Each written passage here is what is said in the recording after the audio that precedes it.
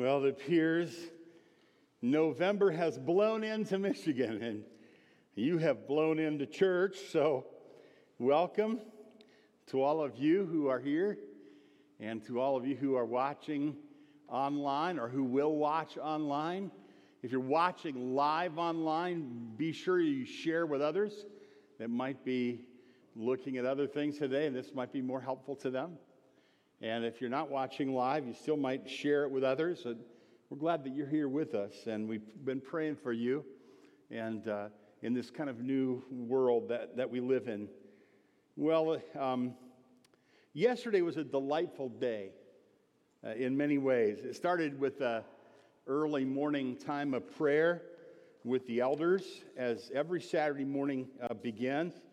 And the season of prayer with the elders ended in an unusual way. It ended really in Neil Veit and I singing a duet.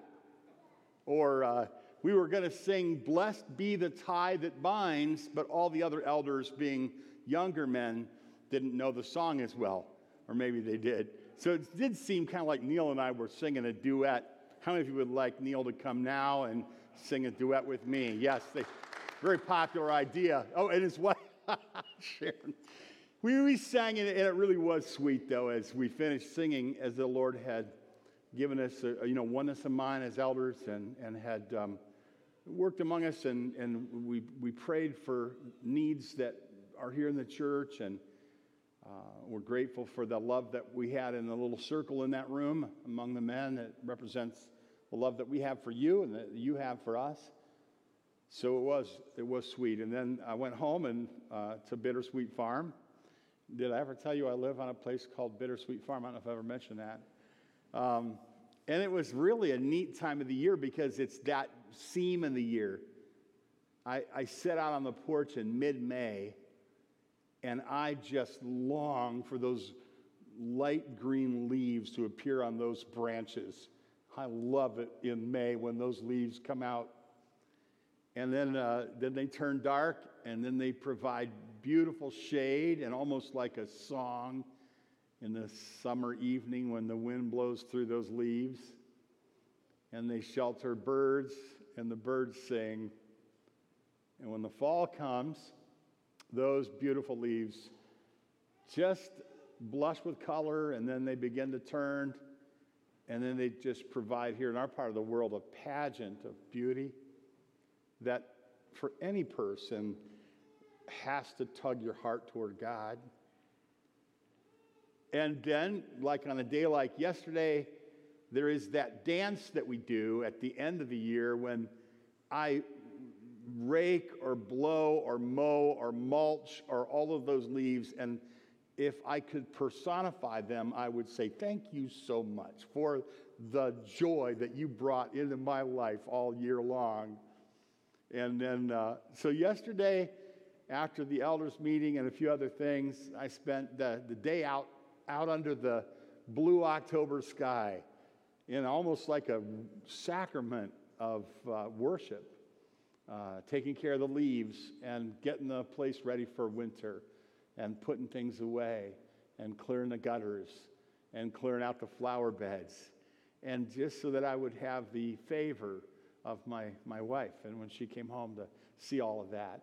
And there may have been a brief break in the middle when I went in and watched football. That may have happened. You can't work all the time, you know. And then after that, back outside to finish up, and then Lois got home, and we went to dinner, and while we're coming back from dinner, the moon rose full into the eastern sky, and we spent some time looking at pictures on the internet of all of our grandkids dressed up like astronauts and jokers and Little Red Riding Hoods and Big Bad Wolves. And we agreed they are the cutest children on planet Earth. I know your kids are cute, but these kids, they're the cutest ever. We agreed. But there's something else that happened yesterday among all those really happy, good things. I had to help somebody that was having a real family problem, a heartbreaking family problem. And I had to help somebody who lost their dad lost their dad they loved. And I had to help somebody who lost their aunt who was like a mother to her. And I had to help somebody who didn't have anything to eat and was hungry. And I thought about some other things sort of troubled me while I was out there under the blue October sky working. The burdens that anybody has. There are things that need to be done, and kids that you hope make really good decisions, and people that struggle with dark things that you can't really understand, and you wonder where they came from and where they're going. And it is tempting, even on a really beautiful day, to wonder if this thing is going to end well.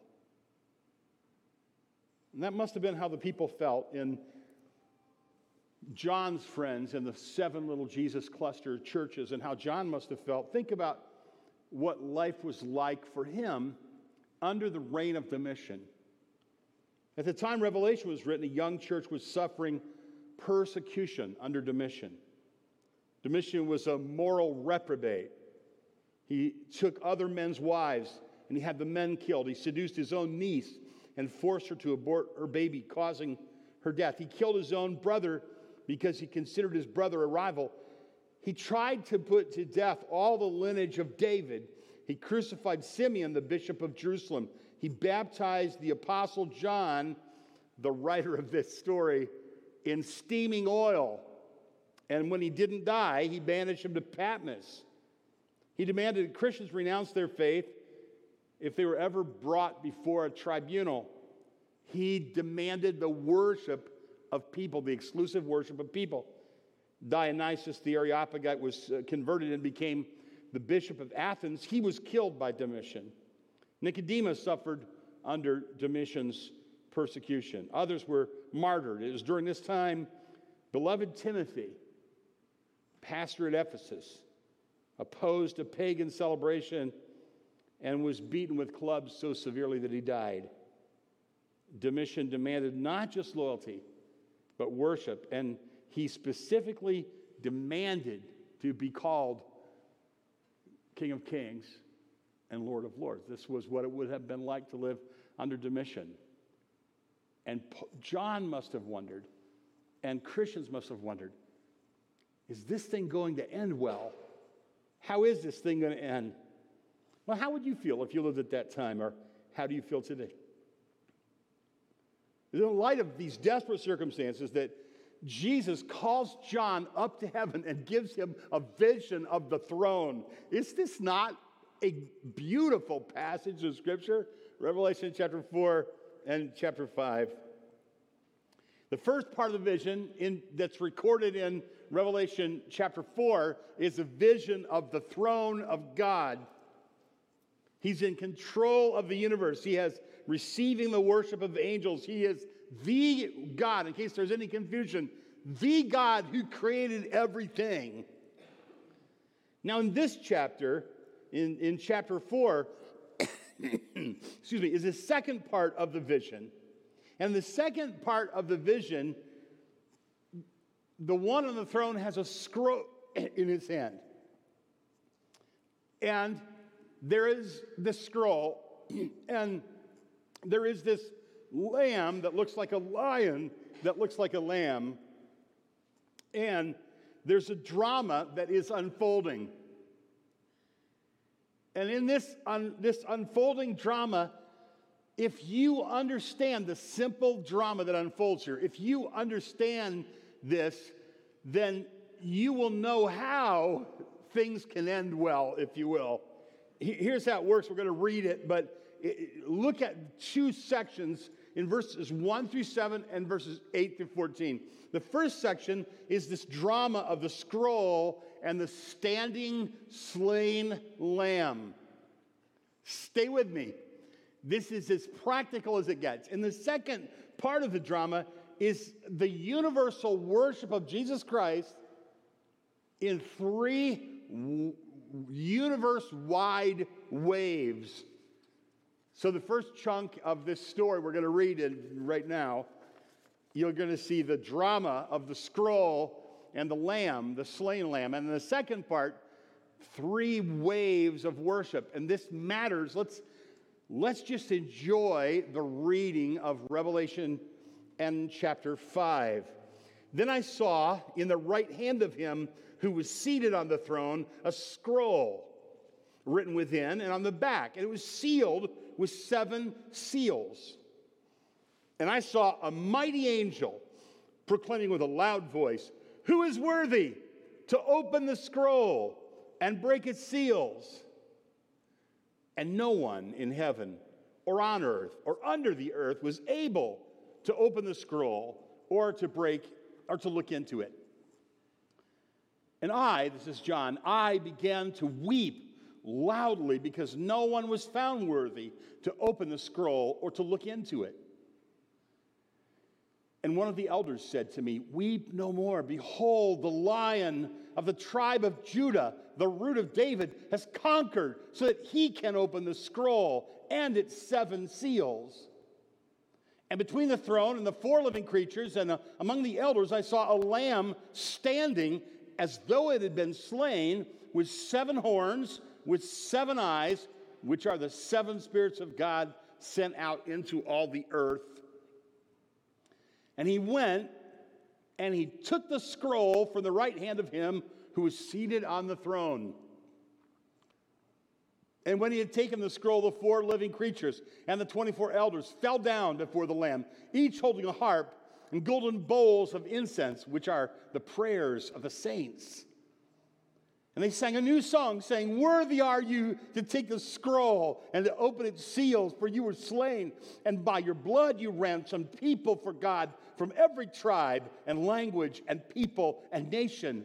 And you have made them a kingdom of priests to our God, and they shall reign on the earth." And then I looked, and I heard around the throne the living creatures and the elders, the voice of many angels, numbering myriads and thousands of thousands, sing with a loud voice, "Worthy is the Lamb who was slain to receive power and wealth, wisdom and might and honor and glory and blessing." And I heard every creature in heaven and on earth and under the earth and in the sea and all that is in them saying, "To him who sits on the throne and to the Lamb be blessing and honor and glory and might forever and ever." And the 4 living creatures said, "Amen." And the elders fell down and worshiped.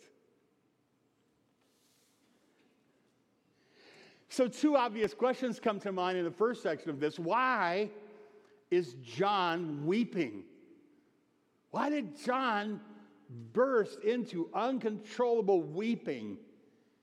And what is the significance of this scroll? Now, many scholars believe this scroll is the same scroll as described in Revelation 5, in Daniel chapter 12, and Ezekiel chapter 2, verses 9 and 10. And we see as we get into chapter 6 and on that when this scroll is opened, when the seals are broken, and when this scroll is open, every time a seal is broken and the scroll is open, something happens on the earth. God acts in judgment on the earth. And this judgment is good or bad depending on who you are. If you are on his side, he's acting in justice and vindication on your behalf. But if you're against him, this is not good for you. This will not end well. But the scroll, then, when the seals are broken, events happen on the earth. This we know from reading the book. And the events are judgments and glorious consummations, if you will. It's the consummation of God's program for the earth, to buy the earth back, his redemptive program. It's a kingdom leading to eternal kingdom. Just to give you a hint of it, listen to what it says in Revelation chapter 11 and verse 15. At the sounding of the 7th trumpet, then the 7th angel blew his trumpet, and there were loud voices in heaven saying, "The kingdom of this world has become the kingdom of our Lord and of his Christ, and he shall reign forever and ever." You have to hear Handel's Messiah in that, don't you?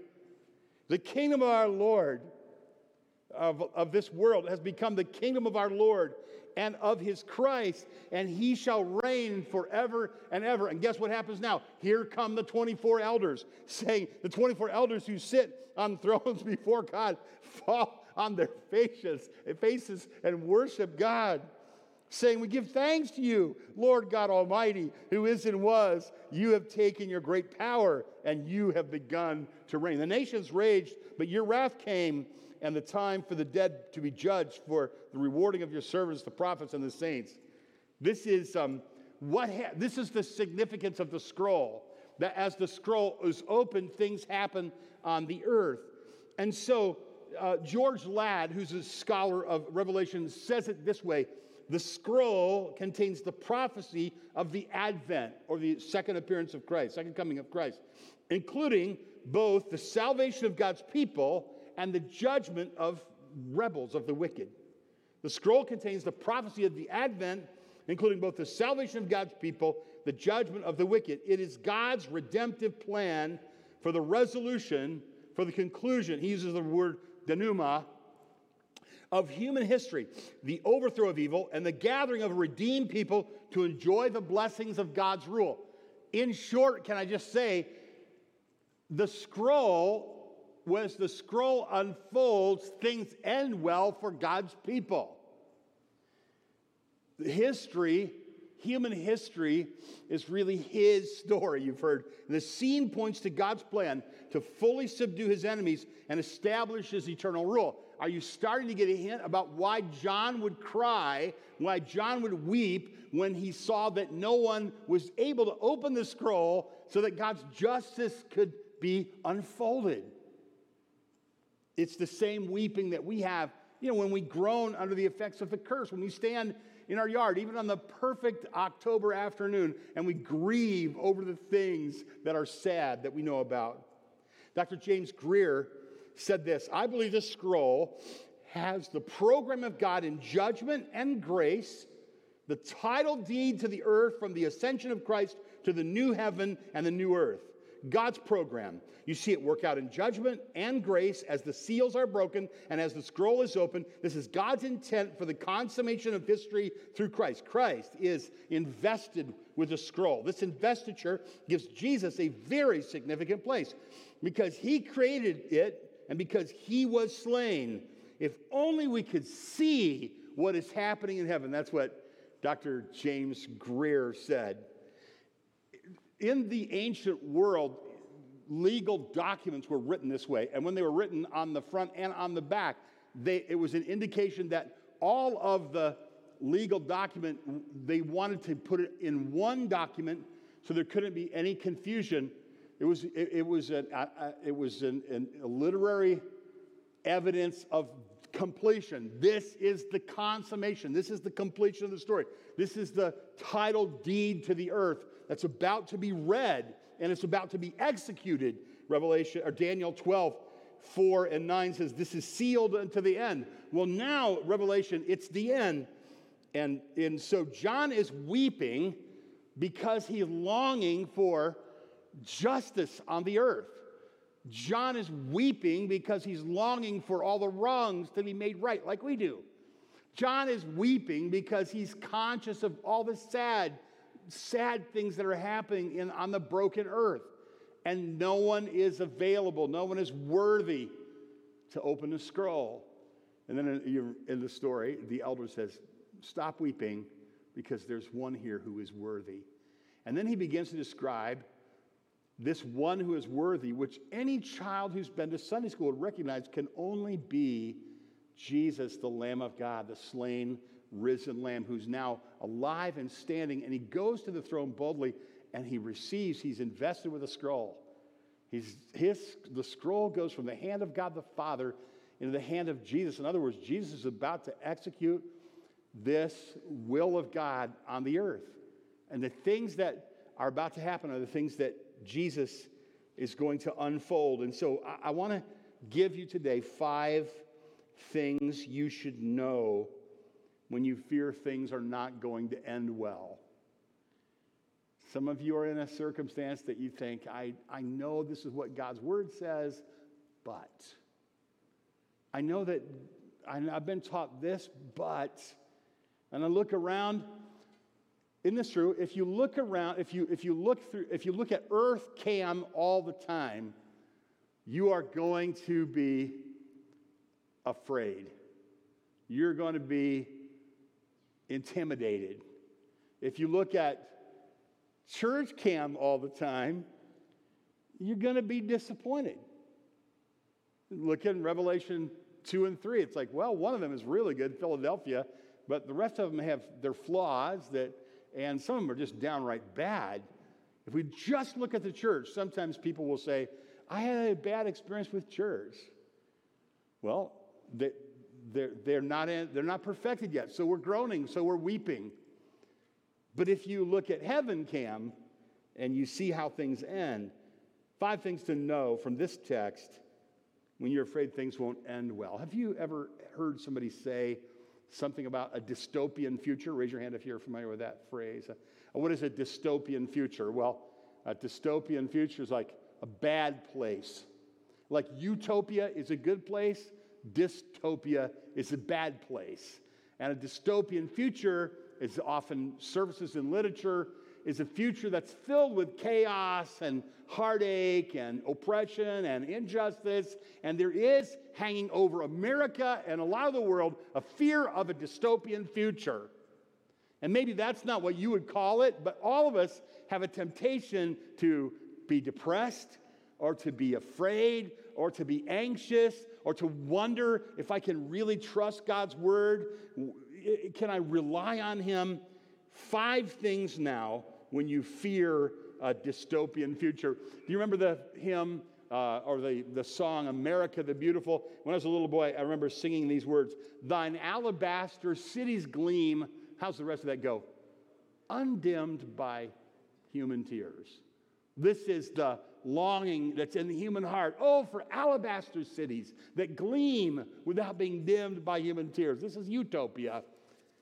And in this picture, God promises that Jesus, the slain lamb, will unfold a utopia for those who have trusted him. So these 5 things to know when you fear that things will not end well. Number 1, God is on the throne.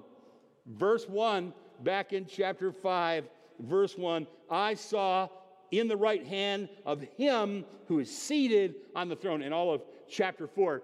And what is he called? He's called the Creator. Know this, there are those who there are claimants to deity, but there is only one who created everything. And this is the God on the throne. Now, when you come to Revelation, you often have pastors do this. They tend sometimes, some of them get into sensationalism, or as the book itself isn't sensational enough, or into speculation about the book. Books are written and sold about trips to heaven, and they're full of sensationalism, sentimentality, or speculation. But when you go through heartache and you really need help, sentimentality, sensationalism, and speculation will really not help you. Let me tell you from personal experience what will help you. A knowledge of sovereignty, that's what will help you. When you know that God is good and that God is in control, then you can face the fear that things will not end well for you. This is something to know. God is on the throne. Number 2, know this. Know that only Jesus is worthy to unfold history. You ever notice that when we sing about Michigan, or when we sing about Michigan State, there, see what I did? If we sing about these teams, or when we sing hail and glory, we use these terms. You notice that? Hail to the, you happen to know that. We sing, oh, the glory of that. Like yesterday, I watched a game, and a young man caught a pass like you will see for years on television. One-handed, scored a touchdown. To his mother and to all who watch is the glory of his youth, the glory of his skill, the glory of his speed, the glory of his strength. He might be a really bad person, or he might be a Christian. We don't know. He might be dumb or smart. We don't know. We know he can catch a pass, and there's a glory in that. Like, whoa, that makes us jump out of our seat and cheer when we see that glory. And we sing songs like that when it comes to things like that are small. But there is no glory that comes anywhere near the full-orbed, universal, and complete worthiness of Jesus and of God on the throne. And only Jesus can unfold history. That's why verses 2 through 7 say, I saw the mighty angel proclaiming with a loud voice, who's worthy to open the scroll and break its seals. No one in heaven or under the earth or on the earth was able to, this is an in-your-face to dimension. There's nobody in heaven. There's nobody that's dead, and there's nobody on earth. So is Joe Biden worthy to open the scroll? Now, you answered so slowly. What in the world? Who is your pastor anyway? Is Donald Trump worthy to open the scroll? No. Thank you for answering faster. I'm feeling better already. Who is worthy to open a scroll in heaven and on earth and under the earth? Only Jesus is that worthy, is the full of glory and worth. He is the Lion of the tribe of Judah. Look at verse 4. So I began to weep loudly because no one was found worthy to open the scroll or to look into it. And one of the elders said to me, weep no more. Behold, the Lion. Like, look. The Lion. Look. That's behold in the Bible. It's like, look. Look. The Lion of the tribe of Judah, the root of David, he was in some kind of conflict, and he's overcome. Nike, he was the overcomer. This is a theme all through Revelation. If you and I ever overcome, conquer, if we're ever victorious, it's because we got the victory from this conqueror, so that he can open the scroll and its 7 seals, and between the throne and the 4 living creatures among the elders I saw a lamb standing as though it had been slain. What did John call Jesus? Yes, that's right. That was what he called him, the Lamb of God. Because Jesus came to be a sacrifice, to have his throat slit and his blood shed. But then he's the Lion of the tribe of Judah, powerful, conquering. So he comes in his first advent, and he lays down his life like a lamb, and he returns like a lion. Here he's in heaven. He's standing. He's alive.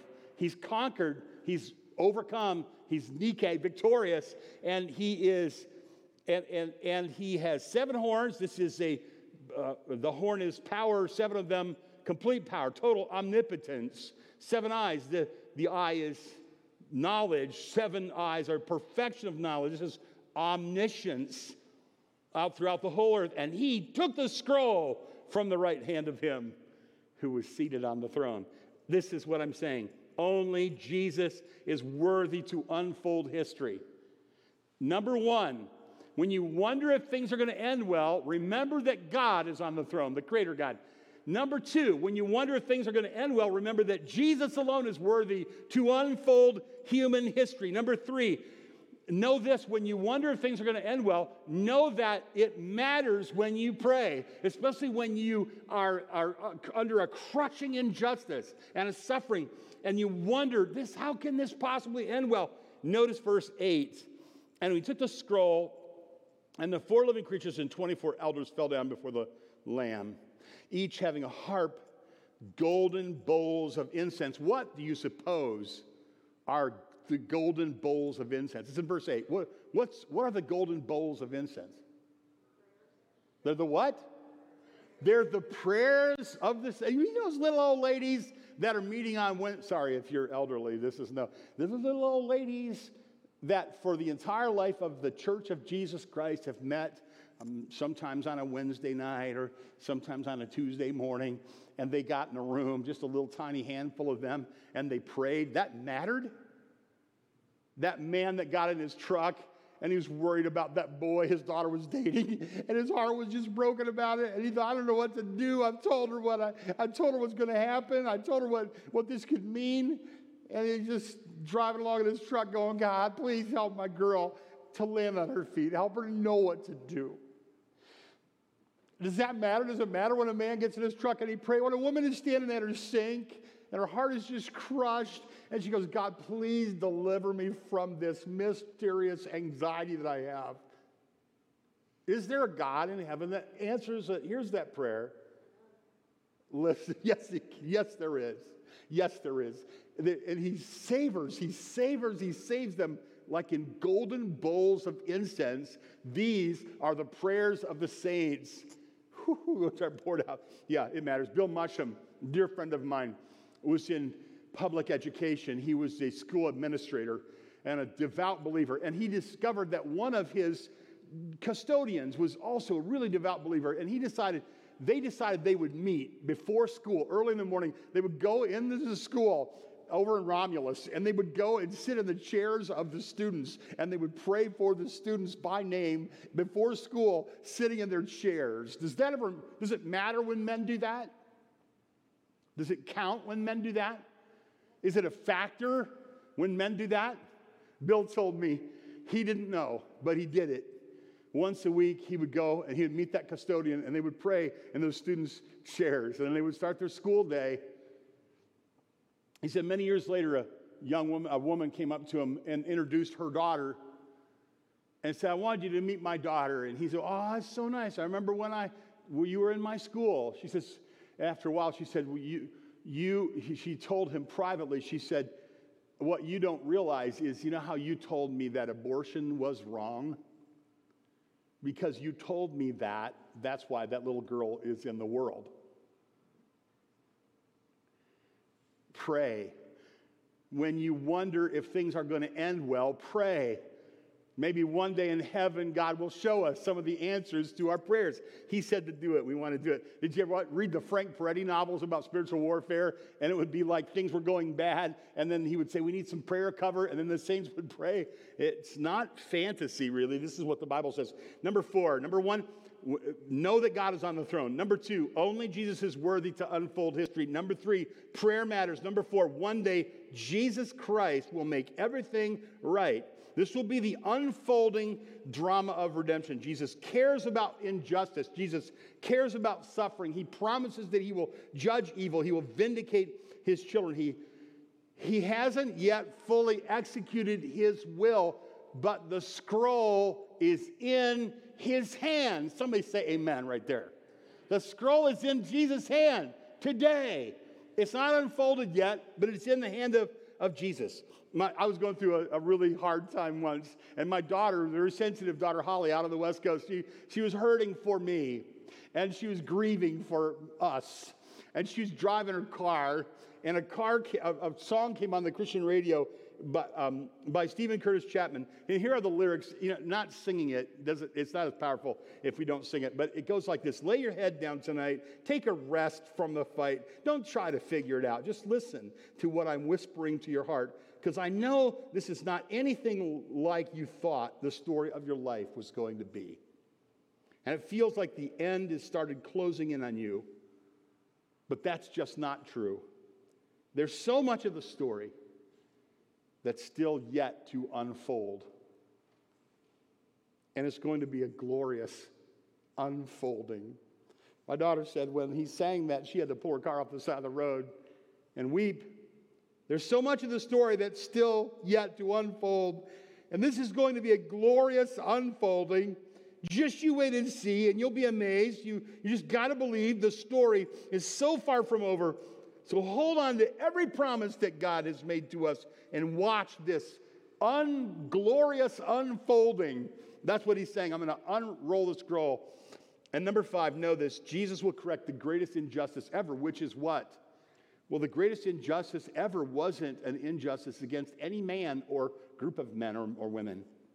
The greatest injustice ever was against God. It was high treason in the cosmos. And God says he will subdue all of his enemies, and he will receive universal praise. And that's why the second part of this text explodes in 3 big waves of worship. And I just want to tell you this, that if you're hurting, and if you're struggling, and if you're afraid, or if you're anxious, or if you wonder if things are going to turn out well, if you fear a dystopian future, I would suggest that you just go ahead and do what the angels and the elders and the living creatures are doing in heaven right now. Just give him some praise. I have a friend whose wife died. He loved that woman, and he depended on that woman. And when she died, he was plunged into great sorrow.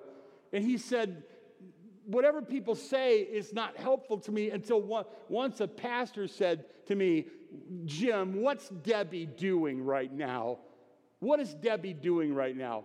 And he said, I don't know. What are you getting at? He said, "Debbie is worshiping Jesus right now."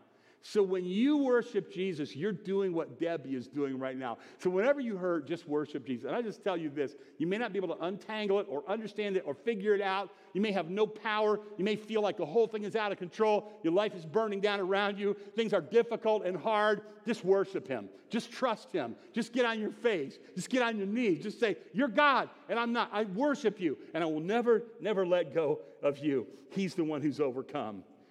And when he does unfold the scroll, he will ransom and he will redeem from all over the earth. And when he does that, he'll establish his eternal kingdom because he has overcome. We can overcome. Do you remember doing this before? You remember this? We had a little thing. We'll use my friend Dave here, one of our elders. That'd be all right, wouldn't it, Dave? Sure it is. He said yes. He doesn't have any idea what he's getting into. We're going to pretend this is what we do. Dave, let's pretend that it's your birthday, and so we're all going to sing happy birthday to you at church. And let's say we're going to take an offering, and we're going to give you the offering. It's a large offering, just let you have it. And let's say we wrote a special song about Dave. You know, for he's a jolly good fellow. And we all sing about Dave. We all say nice things about Dave. And it would be a fun day. Would you agree that'd be fun? I think that would be fun. Yeah, it'd be good fun. I mean, if they did that for me, I would say, oh, really, you shouldn't. Go ahead. You know, be like that. End of the day, you go home with all your gifts and, you know, and all that. What if somebody says, well, let's do it again next week? You know where I'm going, right? Let's do it again next week. David, you're embarrassing me right now.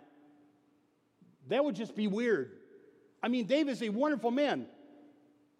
But Dave, you admit that'd be kind of weird, 2 weeks in a row. What if somebody said, let's just every Sunday sing songs about Dave, give gifts to Dave, and just say how great of a guy Dave is?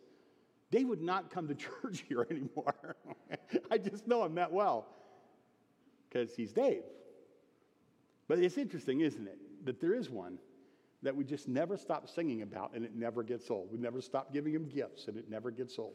We never stop giving him praise, and it never gets old. It's never going to get old. Because he's worthy.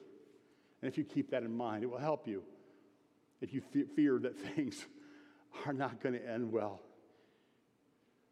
Let's just look at Revelation chapter 5, and let's just say it the way they said it.